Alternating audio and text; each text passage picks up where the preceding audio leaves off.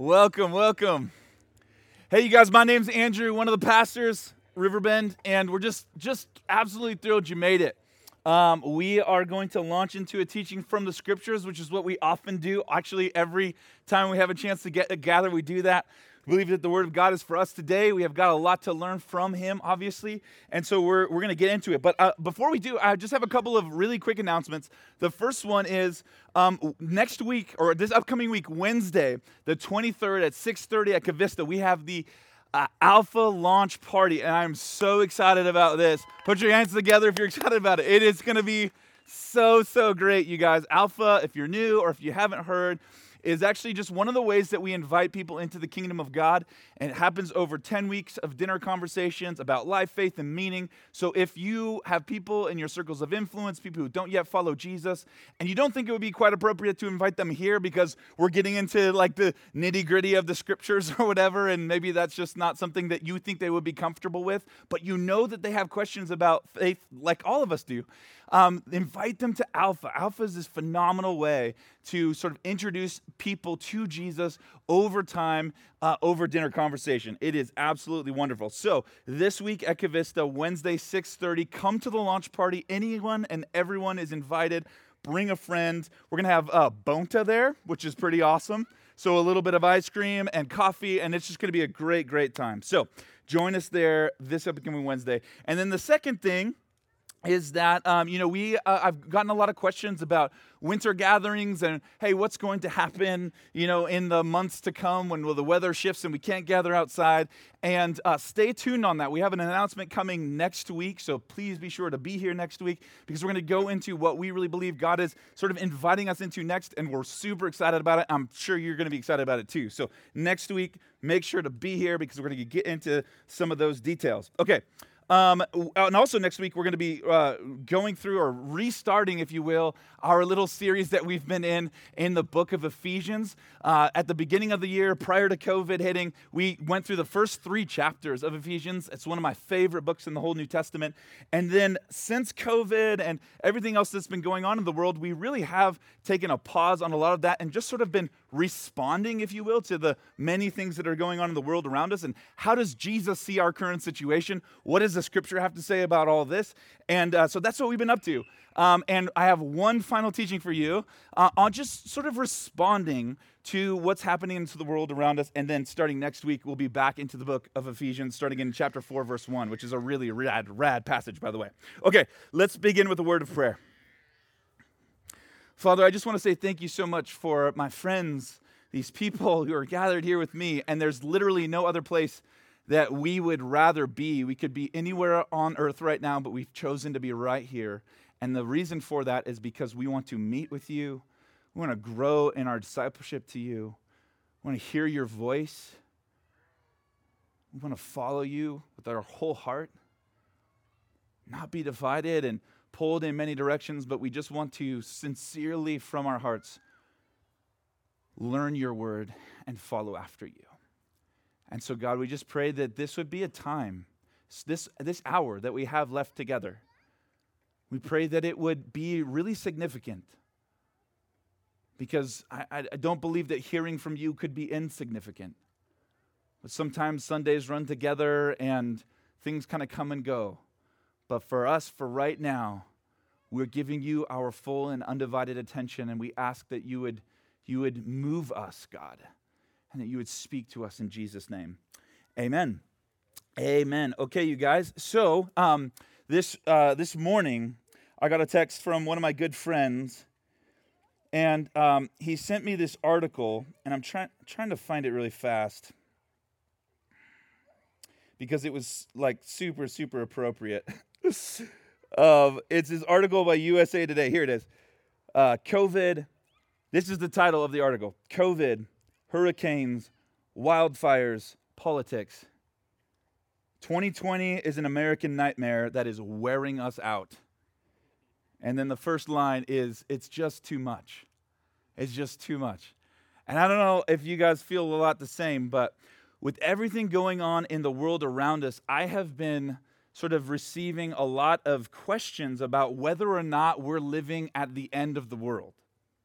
This is a sincere question that a lot of us are asking right now. In fact, just the other day, I was at Cavista, which is a good spot to grab coffee and to meet with folks and all of that. But I was at Cavista this week, and I walked in out of the smoke. It was super, super smoky, and I bumped into this woman that I had never met before. But she heard me talking or heard from somebody that was a pastor, and so she came up to me with a really sort of concerned look on her face, and she said to me, what are these fires about? Is God punishing us? Is God punishing us with these fires? Is that what's going on? And instantly my heart just broke for her.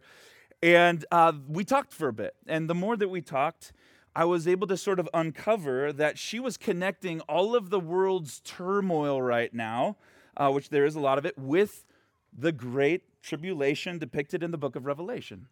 Right? And this is what captured her imagination, and she was gripped by fear. Understandably, she was full of fear because she had this concept in her head that certainly this means that God is after us, and he's punishing us. So here's how I left that conversation. I left that conversation personally just with a lot of compassion in my heart for her, and I really, really mean that, because she had been taught to be afraid about what's coming at the end of the story, at the end of the age. And unfortunately, this is not an isolated story. In fact, I know many, many people who, even as kids sometimes, have been coerced into trusting Jesus because, at the end of the story, it gets very scary, so you better trust. In fact, I was just talking with Brooke, one of our pastors here at Riverbend, and he said that was his story. Age 5, sort of being put in front of this stuff, some apocalyptic images that are sort of biblically based, but in some cases not so much. And he was coerced into saying, hey, you don't want to experience all of the evil, you don't want to experience all of that, so if you trust in Jesus, good news, you're going to be okay. And maybe I'm speaking to some of you who've been through a similar experience, and so I've been praying for you, and I've been thinking about you a lot, actually, and how you might be interpreting some of the current events that are going on in the world around us. And you're wondering, well, how does any of this correlate or connect with the end of the world as we know it from the biblical vision? And I would understand that, actually, because the reality is that right now it is kind of scary. And these fires the past couple of weeks have been devastating, and there's a lot that needs to be done to take care of those who are impacted by those fires, actually. But I think a lot of our fear and confusion, and this is the reason why I chose to speak on this today, I think a lot of our fear and confusion about the end of the world has more to do with our misunderstandings of the Bible and how it's been sort of unfairly used throughout the last couple centuries to scare people into the kingdom of God. And I'm of the firm conviction that the Bible actually isn't the problem. It's not the Scripture's vision, I don't think, to scare you into accepting Jesus. And I think a lot of the biblical images that we sort of connect to, end times and everything else has really good explanation that we're going to talk about a little bit today. I hope that's okay. And also to talk about really what the vision from the Scriptures is that we're supposed to, if it's not the scary images of things that are falling apart around us, what is it that we're supposed to be focused on when it comes to the passing of this current age and the entrance into the following one? So, how you guys doing with that? You guys feel good about that? Okay, there's a handful of us that are in still. That's great. Well, if I've lost you already, come back, because I promise we're getting into the good stuff here. The Scripture is super, super compelling. Okay, so our time is short, and this topic is pretty complex. So what I want to do is just show you a short video from the Bible Project. And the Bible Project is this group out of Portland that puts together fantastic videos and other resources to help us think about the Scripture in a really helpful and very, very biblical way. And they did in 5 minutes what would take me about an hour to do. So in the interest of time, we have a video that we're going to play for you, and then we'll come back, and then we're going to be looking at Revelation chapter 1 together. Okay, here's that video. All right, yeah, that's pretty good, yeah? Yeah, that's helpful. Isn't that a helpful way new lens to perhaps see the apocalyptic literature in the Scripture? Okay, now with that, let's go to Revelation chapter 1, verse 1. I just want to read a couple verses.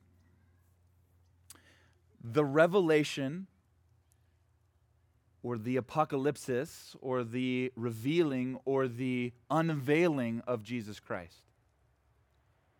That's what the scripture says. That's what the scripture says. The revelation, the unveiling of Jesus Christ, which God gave him to show to his bondservants the things which must soon take place. All right, let's stop there for a second. Okay, so what we have here in the first 4 words of this letter, this book, that is called the Revelation, which a lot of us have all kinds of sort of history with, some of it very positive, others of us have a sort of a negative history, I guess you could say, with the book of Revelation. But from the first 4 words, is this a predictive, detailed forecast about the end of the world? No, it's not. It is a revelation or the revealing or the unveiling about Jesus. It's about who Jesus is.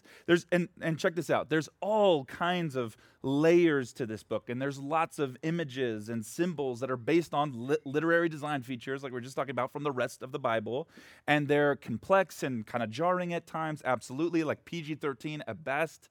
But the first 4 words tell us that this is a profound and dramatic unveiling about Jesus as the true King of the universe. Right? So that's primarily what this book is about. So the first reason why you would read the book of Revelation then is just so that you could know Jesus, that you can know him better. And I know that this is probably a simple observation to many of us, and that's okay that it is that, but it's super important that we don't twist the meaning of Scripture to be about like our questions about the end of the world. We need to first look at it from the intention of the author. What did the Holy Spirit, through the pen of John, have in mind when he penned the words of Revelation? And from what we see from the first couple of verses, it tells us exactly what his intention is. It is to reveal who Jesus is. What is he like? What is his character? So I just want to give you an overview today of some of these things that emerge in Revelation and the depiction of Jesus from this book. So from what I can tell, there's about 4. And if you're taking notes, go ahead and write these down. The 4 are this. Number 1, Jesus is the faithful witness. He's the faithful witness who remained true despite tribulation. Number 2, he's the present one who walks among the communities of his followers, speaking words of comfort and challenge through the Spirit. Number 3, Jesus is the Lamb who was slain and now reigns with the Father in heaven, sharing only with the Father in his devotion and his worship. And then number 4, he is the coming one, the one who will bring God's purpose to fulfillment and reign with God among the people of God in the new heaven and in new earth. Right? So these are the 4 primary unveilings or revealings, revelations about Jesus in this book, right? This is the true substance of Revelation. Now, there is plenty more in Revelation, okay? And we don't have nearly enough time to get into that today. But this is sort of the primary and centering vision of Revelation, which is all this drawn out story, drawn out vision about Jesus. This is who he is and what he's like. Okay, so now let's get into those 4 images or those 4 unveilings as we sort of work through some key passages in the book. The first one is from chapter 1, verse 4 through 8. You can flip there if you would like, or if you would like, you can just look at on the screen behind me.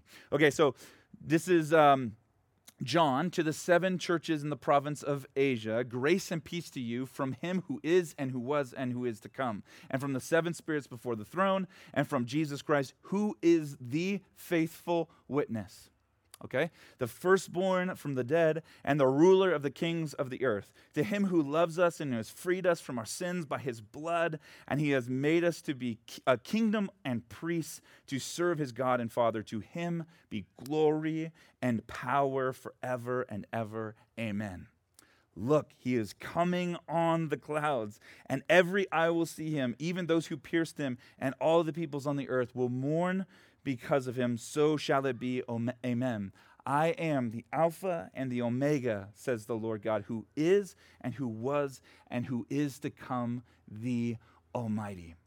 So this is the first, if you will, unveiling of Jesus from the book of Revelation. And this is meant to give further description about the rest of the images and visions and symbols in this book. So from what we learn from this first unveiling is that, again, it's the faithful witness who is Jesus. So this is, again, picking up on a much larger biblical design feature that is depicting Jesus as the key, really the key to the past, present, and future.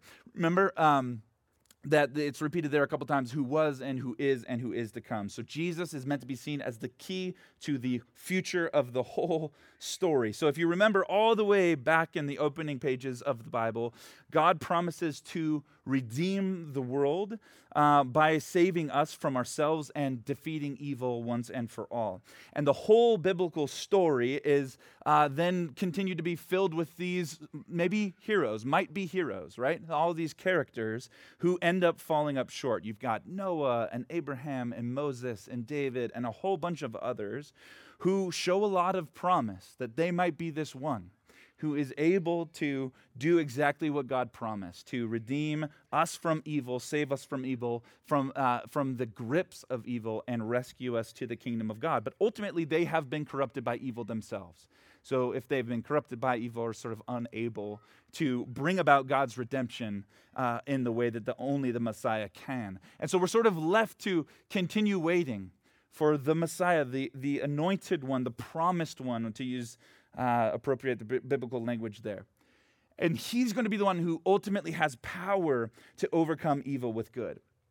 And of course, if you've read the stories of the Gospels, you know that the scripture depicts Jesus as the Messiah, the promised one. And now what Revelation is doing is wanting us to call back to mind that Jesus is this Messiah, this faithful one. And then although he was faced with the same hardship, the same tribulation, the same temptation as any of us in a culture and in a time where there was a lot of evil and a lot of oppression and a lot of temptation, Jesus, the anointed one, the Messiah, he emerges through all of that tribulation as faithful. And other biblical words for this are holy and pure and righteous and all of that. So this, you guys, is who Jesus is. And I hope that if you're catching this, that this is our full picture of Jesus. And it's a central theme as the apocalypsis, the revelation unfolds over these 22 chapters, that although the day is dark, Jesus is powerful to resist evil and emerges victorious over the darkness. And because of that, he is worthy. This is another word that you see happening all over the apocalypsis. Worthy, worthy, worthy. And no one was worthy to open the scrolls, Revelation chapter 5. And then Jesus comes along who is worthy because he has been faithful. So he's worthy to bring about God's plan of ultimate redemption and consummate the kingdom because he has been found faithful. Therefore, he is worthy. So this is powerful because Revelation was written during this really crazy time, very corrupt society, oppressive regime in Rome, and darkness at the time felt way more real than the light. And that might sound familiar or feel familiar to your experience today.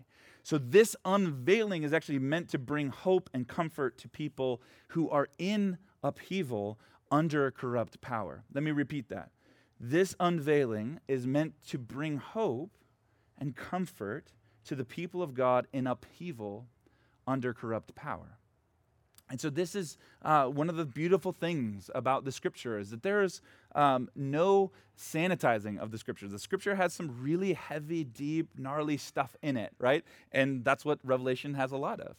But at the same time, laced in between those stories of brokenness and evil having its day on the earth, there is this beautiful depiction of Jesus as the faithful witness, the one who's able to overcome and who is completely and totally worthy. Amen.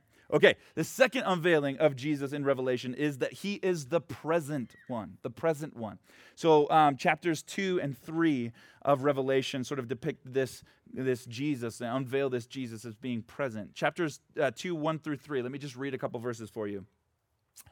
To the angel of the church in Ephesus, write this.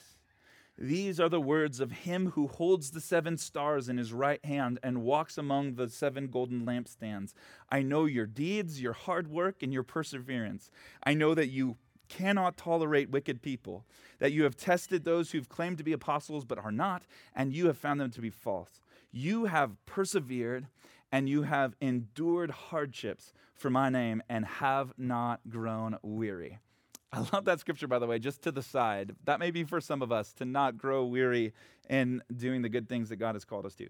And hopefully, if you've been around the church very long, you're sort of familiar with these couple of chapters. We sort of know what to do with these in one way or another, unlike the rest of the book. So chances are, if you follow Jesus for any length of time, you're familiar with this letter to the church at Ephesus. The revealed Jesus speaks through John to the 7 churches at the time, all across Asia Minor, and he speaks love, and he speaks appreciation, and he speaks affirmation and comfort and instruction, and also challenge and correction and all of that. But the point is that he is present. He is walking amongst, in a manner of speaking, walking amongst the communities of faith across Asia Minor in this time period, and he's speaking over them love and blessing and grace, and he is empowering them by his Spirit, and then he's also, of course, offering challenge as well.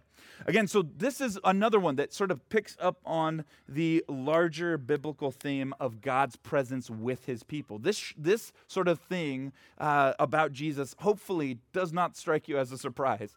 Maybe seeing it in Revelation strikes you as a surprise, but the reality is that this is who God has proclaimed himself to be and declared himself to be all throughout the biblical narrative.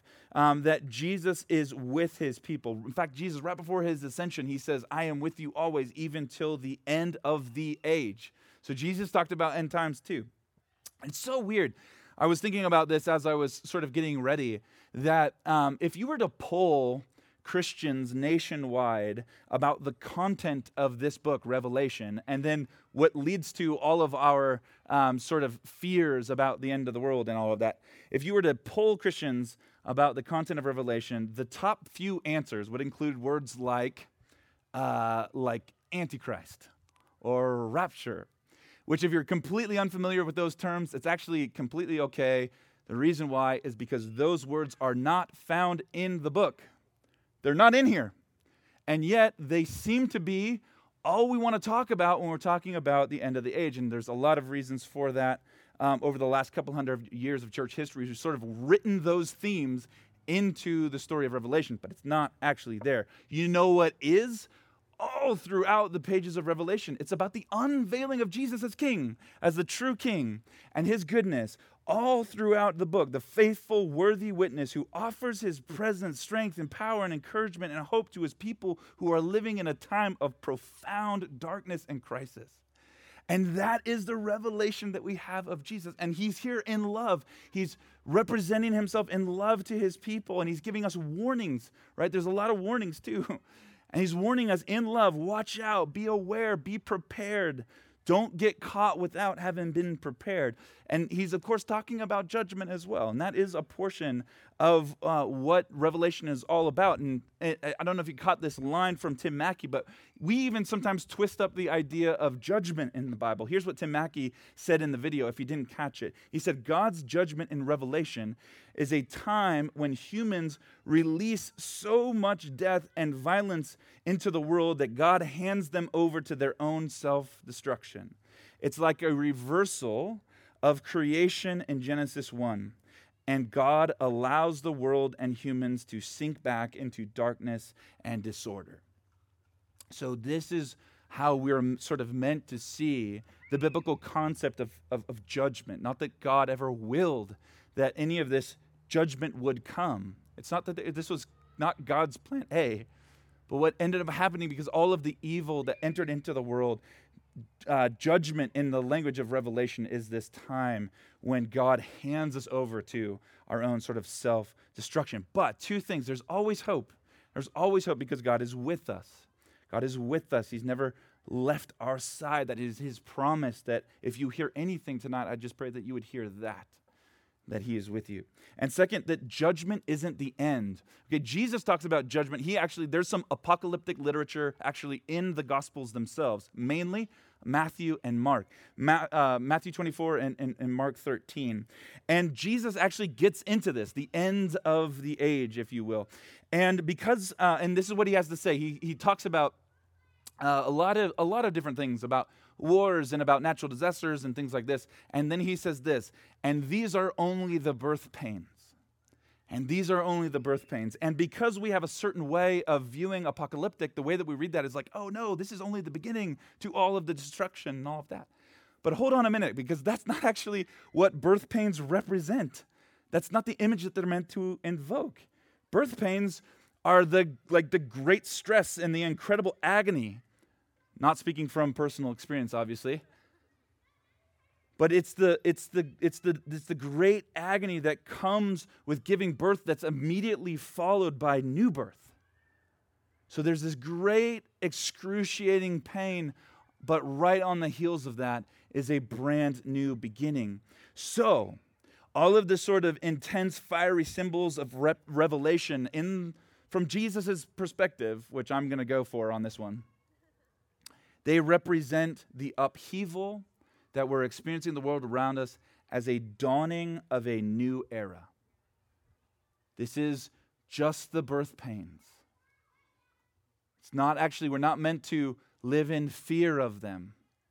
We're actually meant to celebrate and actually pray, Lord, come quickly, because we long for the dawning of the new era, the new creation when everything is as it should be. This is actually really good news. This is good news. Revelation is filled with good news about what Jesus intends to do to bring the world to rights. Okay, this leads us, of course, to the third unveil. How are you guys doing? You guys doing okay? I haven't lost you yet? Still with me? Awesome. Okay, there's good biblical stuff left to go here. Okay, so hang with me. The third unveiling of Jesus in Revelation is that he was the Lamb who was slain, the Lamb who was slain. And this is good because we've been too focused trying to see things like rapture and Antichrist in Revelation. We've been trying to read our sort of modern conceptions of what Revelation should be about. We've been missing the real themes. You see, we've been focusing on the wrong things, so we've been missing the actual themes. Are you following? And this is a problem because the Revelation is filled with these actually really wonderful, beautiful themes that we actually should be paying a lot of attention to. And they're this. They're that these themes of witness and of throne and of the Lamb. So these are the three most common words in the book of Revelation. It's not rapture. It's not even in there once. It's the idea of being the faithful witness. It's the idea of the throne of God. It's the idea of the Lamb. Like these are the prevailing themes throughout the book. In chapter 4, we're introduced to the throne of God. Okay, and this is what John sees. He sees the throne of God, and it's glorious. And there's creatures everywhere, and there's a heavenly host, and there's people of God who are sort of encircling the throne, and they're all shouting praises, holy, holy, holy, and all of that. And God is on his throne. But then in chapter 5, we get more detail. We get more detail about who this God is on the throne and what he's like and what he looks like and what the symbols represent. And then we also get a view of how he's reigning. So we get more detail about who God is and who the God on the throne is. And we get a lot more about how he chooses to reign, which, spoiler alert, it's not like any other king in the universe. And to tell you what I mean, look at Revelation chapter 5, verses 5 through 6. Then one of the elders said to me, "Do not weep." Again, this is because John can tell that there's no one who's worthy to open the scrolls. This is essentially like a message from God that no one can read. And the reason why no one can read it is because no one's worthy. And this is what the elder says, "Don't weep. See, the Lion of the tribe of Judah, the Root of David, has triumphed, and he is able or worthy to open the scroll and its 7 seals." And then I saw a lamb looking as if it had been slain, standing at the center of the throne, encircled by the 4 living creatures and the elders. And the lamb had 7 horns and 7 eyes, which are the 7 spirits of God sent out into all the world. Okay, so deeply symbolic imagery here and super fun to get into all of the complexities of it. We don't have time for that, but I will just say this. there is a really great scholar on the book of Revelation called Michael Gorman, and he calls this the most mind-wrenching reversal in all of literature. So essentially what's happening here, if you didn't catch it, is John does a double take. He does a double take. He looks, and there's the Lion of Judah. And the Lion of Judah is this symbol that represents majestic, unmatched power, right? It's easy for us to envision a symbol with a lion ruling with power. Oh, wait, hold up, double take. It's not that. It's a lamb who was slain standing at the center of the throne. A lamb that was slain standing at the center of the throne. This is the most mind-wrenching reversal in all of literature.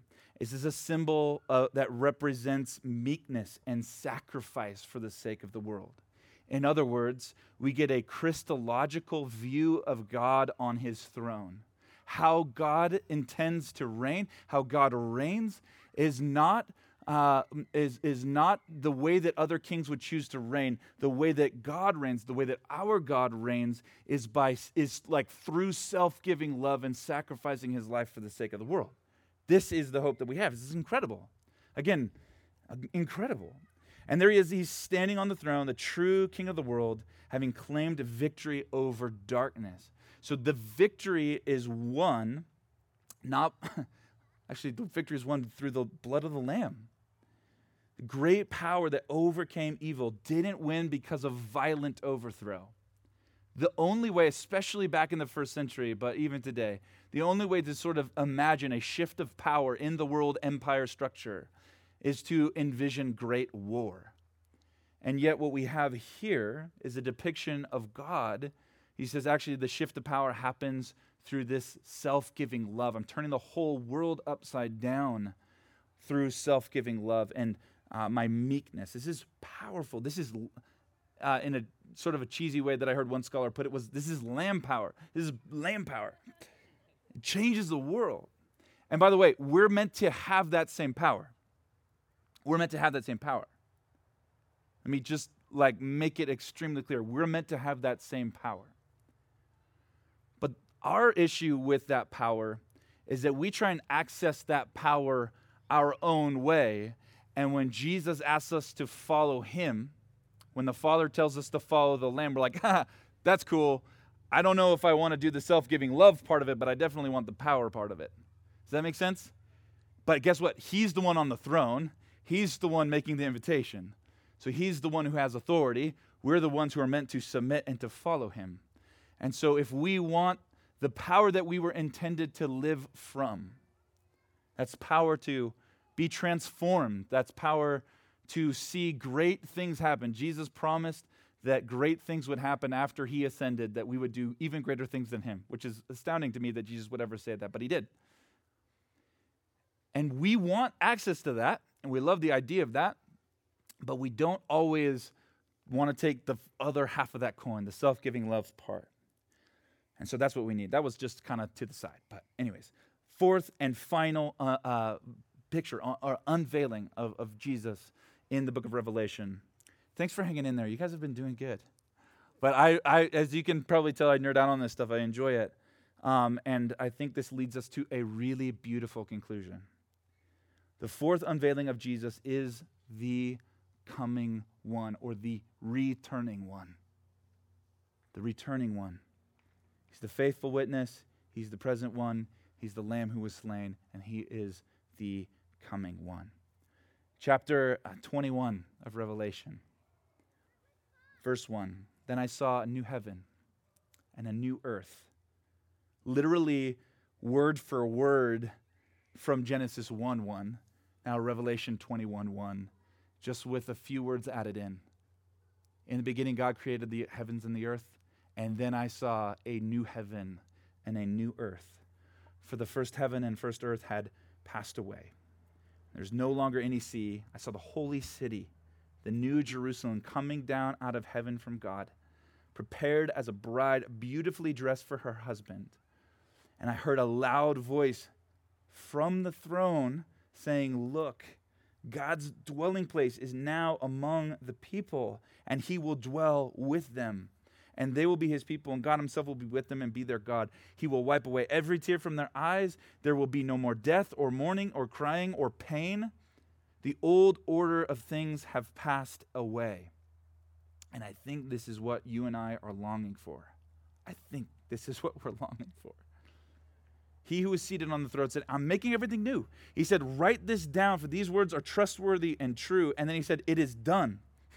I am the Alpha and the Omega, the beginning and the end. To the thirsty, I will give water without cost from the spring of the water of life, who will bring God's purposes to fulfillment and reign with God among the people of God in the new heaven and earth. In other words, you and I are the bride of Jesus in that we are united completely with him, and in the new heaven and earth, we are invited to reign with him and to partner with him in bringing the flourishing that he intended from the very beginning to the entire cosmos. And this is a beautiful vision, and this is the closing image of the Bible. The birth pains are over.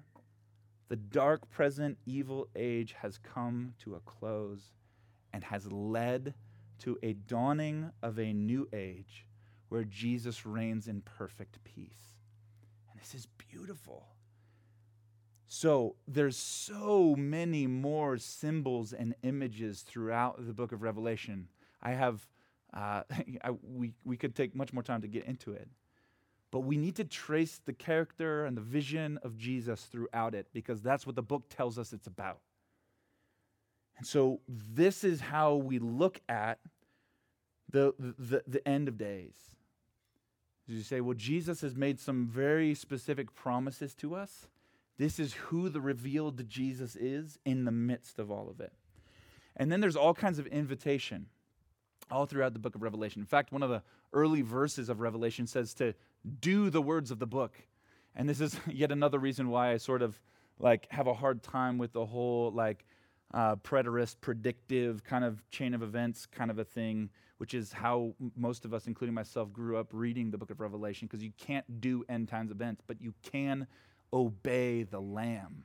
And that's what all of the invitations in the scripture around Revelation are about. Obeying the Lamb, following the Lamb into the new creation. Following the Lamb into the new creation. And so those correlate with the four visions of Jesus, by the way. Follow the Lamb into the new creation. The four visions of Jesus. That we would be a faithful witness. Jesus is the true faithful witness. He's resisting evil, emerging through tribulation on the other side, completely and totally faithful. Pure, righteous, holy. And that is the invitation for you and me, that we would do the same. And that involves resisting evil. It involves resisting evil. Again, this is about, obviously, your personal holiness, but it's also about resisting the things in the world that the Lord hates. Jesus did this, and we're meant to do it too. So again, that's not the fire with fire way. The way that we sort of tend to resist evil is more sort of broken evil means, but the way that Jesus did it was through self-giving love, right? There's this nonviolent approach that Jesus has, and it has this strange power to completely change the world.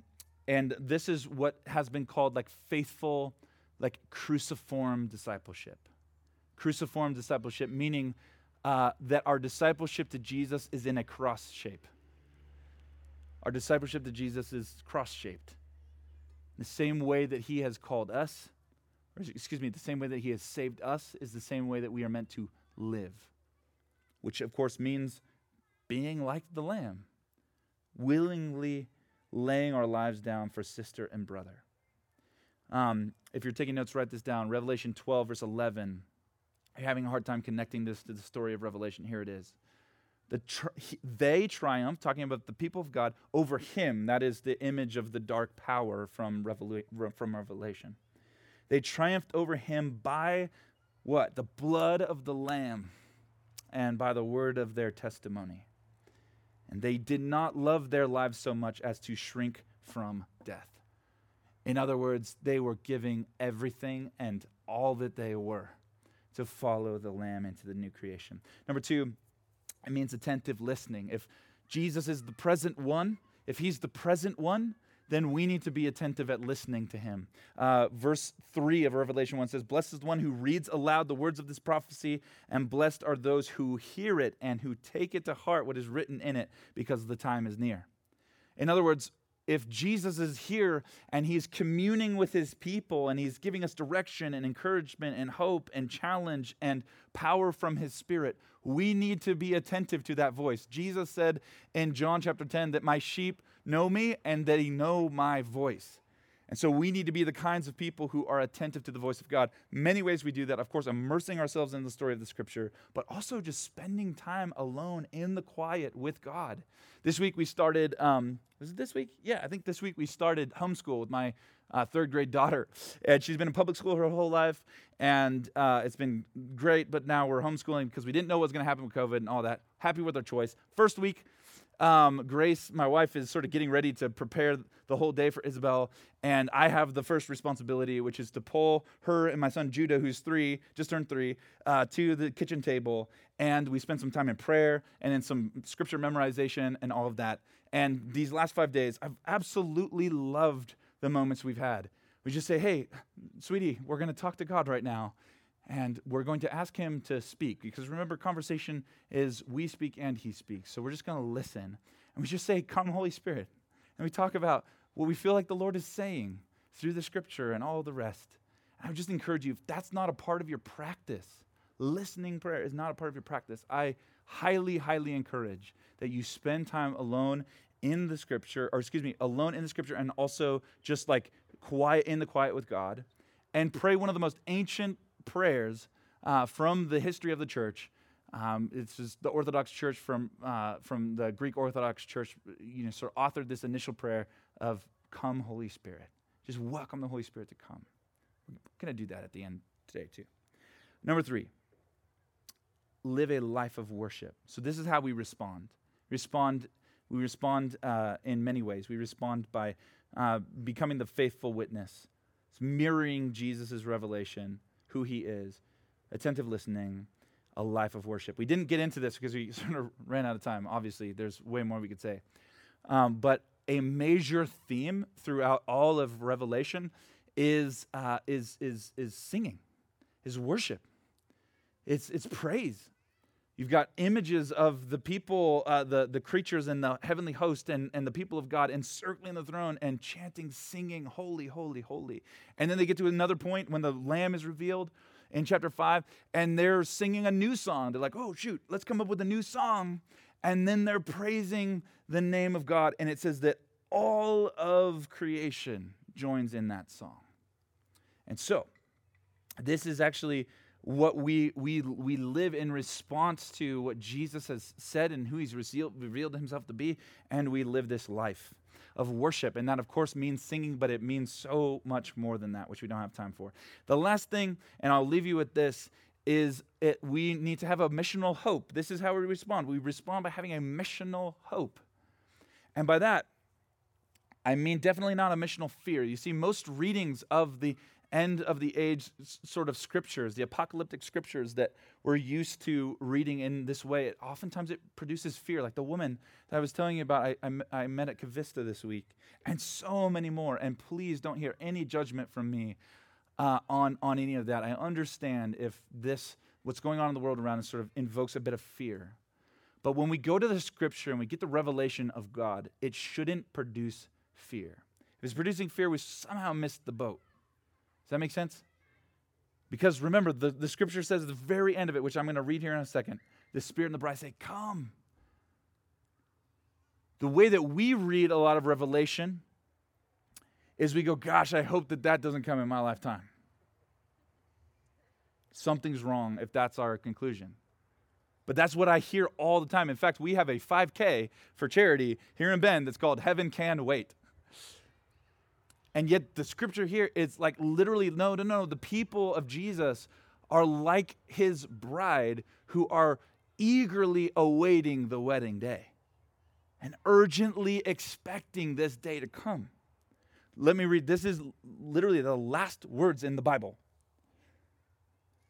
Revelation 22:12. Look, I'm coming soon. My reward is with me, and I'll give to each person according to what they have done. I, Jesus, verse 16, have sent my angel to give you this testimony for the churches.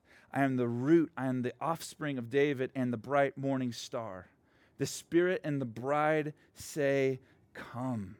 And let the one who hears say, come. And let the one who is thirsty come. And let the one who wishes to take the free gift of the water of life. Verse 20. Verse 20. He who testifies to these things says, yes, I am coming soon. Amen. Come, Lord Jesus. The grace of the Lord Jesus be with God's people. Amen. In other words, what this means is that if we're reading this right, we wouldn't be so focused on the birth pains and the frightening images that we would want to delay the return of Jesus. Doesn't seem right at all, does it? We actually are captivated by this vision of Jesus. And we long for not the pain and the hurt of the world around us, but what we do long for is for Jesus to take his throne. Amen? To take his throne. To return. And to get on with what the scripture says is our imminent future. And so this is one of the reasons why I want to bring this to you today, is because when we read this scripture, when we read the book of Revelation, there's always going to be bits in it that are hard and confusing and difficult to understand, and some of it is jarring and you're going to be confused by it, and that's really okay. But anchor yourselves in the revealing, the unveiling of Jesus for who he really is, and we get to see this beautiful perspective about what is to come. And so what I want to do now is we're going to have some time of response and some time of singing. So Danny, if you would come forward, that'd be awesome. And what we're going to do now is we're just going to respond. I don't know how much of this has hit you. It's difficult for me to tell. You're a ways away. I can't really see you all that clearly. But I don't know about you. I'm sort of fired up about the return of Jesus. And I'm actually in that space where I'm going, gosh, yeah, come on. Let's get on with it already. Jesus, would you return? Come quickly. And so what I want to do is just have everyone stand to their feet. We chomped through quite a bit of biblical literature tonight, and so I understand that there's a lot of scripture that I just shared with you. Hopefully, a lot of that made sense. But the main thing is that what we do understand about Jesus, we respond to it. There's no expectation from me or from the Lord especially, that we would understand perfectly, know perfectly. In fact, we're told that we won't until that day that we're singing about. And so we don't need to understand fully, but what we do know and what we do believe, we are meant to respond to it. I hope this gives you courage. I hope this gives you a sense of hope. We actually have something to look forward to, not dread. Look forward to, not dread. So let's do this, you guys. Let's welcome the Holy Spirit to just come and be with us tonight. And of course, he's already here, and I'm not going to go into all the ins and outs of this, but Jesus is with us, and his Spirit is in you, empowering you. There's something special about the gathered church. There's something sacred about our time together, especially when we anchor our hope on this unveiling of Jesus, who he really is, that we would say, you know what? I want more of you. I long for more of you. And so if you're comfortable, and if you're not, I understand you're not being manipulated here at all. Please don't. Only enter into this as much as you feel comfortable. But if you would, just open your hands with me. And we're just going to invite the Holy Spirit to come. Holy Spirit, we thank you for revealing Jesus to us. And we're your people. We're your sheep. And you said, Jesus, that we would hear your voice. And so we come with the expectation that you meant what you said. And so here we are. just invite you to speak.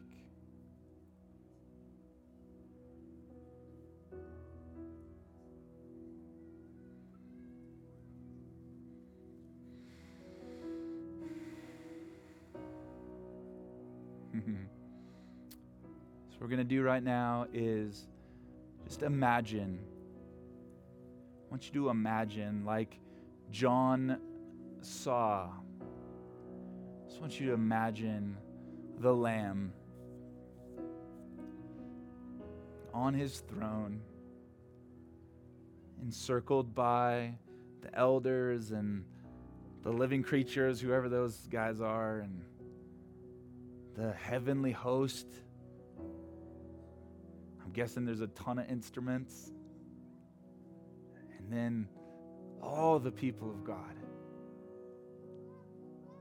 I just want you to, in your mind's eye, as best you can, just picture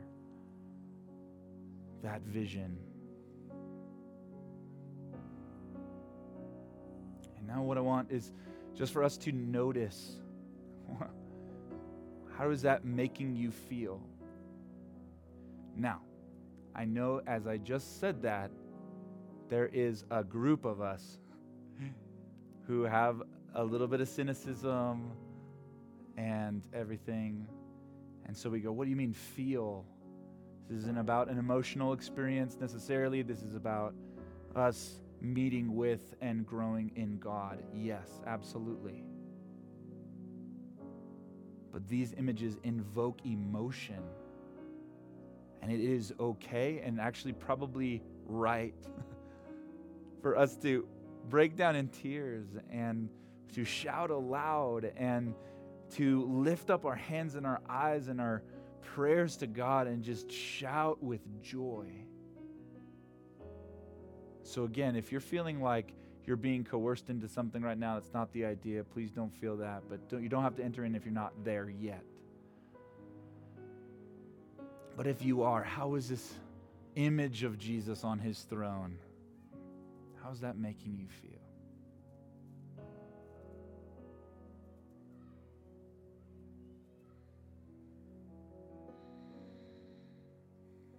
Notice how as you breathe in a way, the presence of God,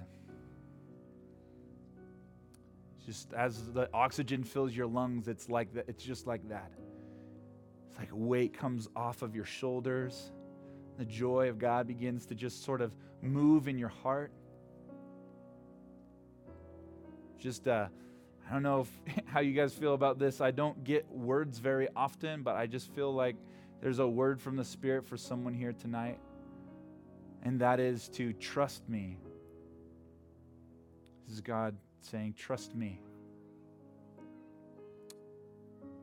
And then closely following that, maybe for you or someone in the room here, he wants to push the cynicism out of your heart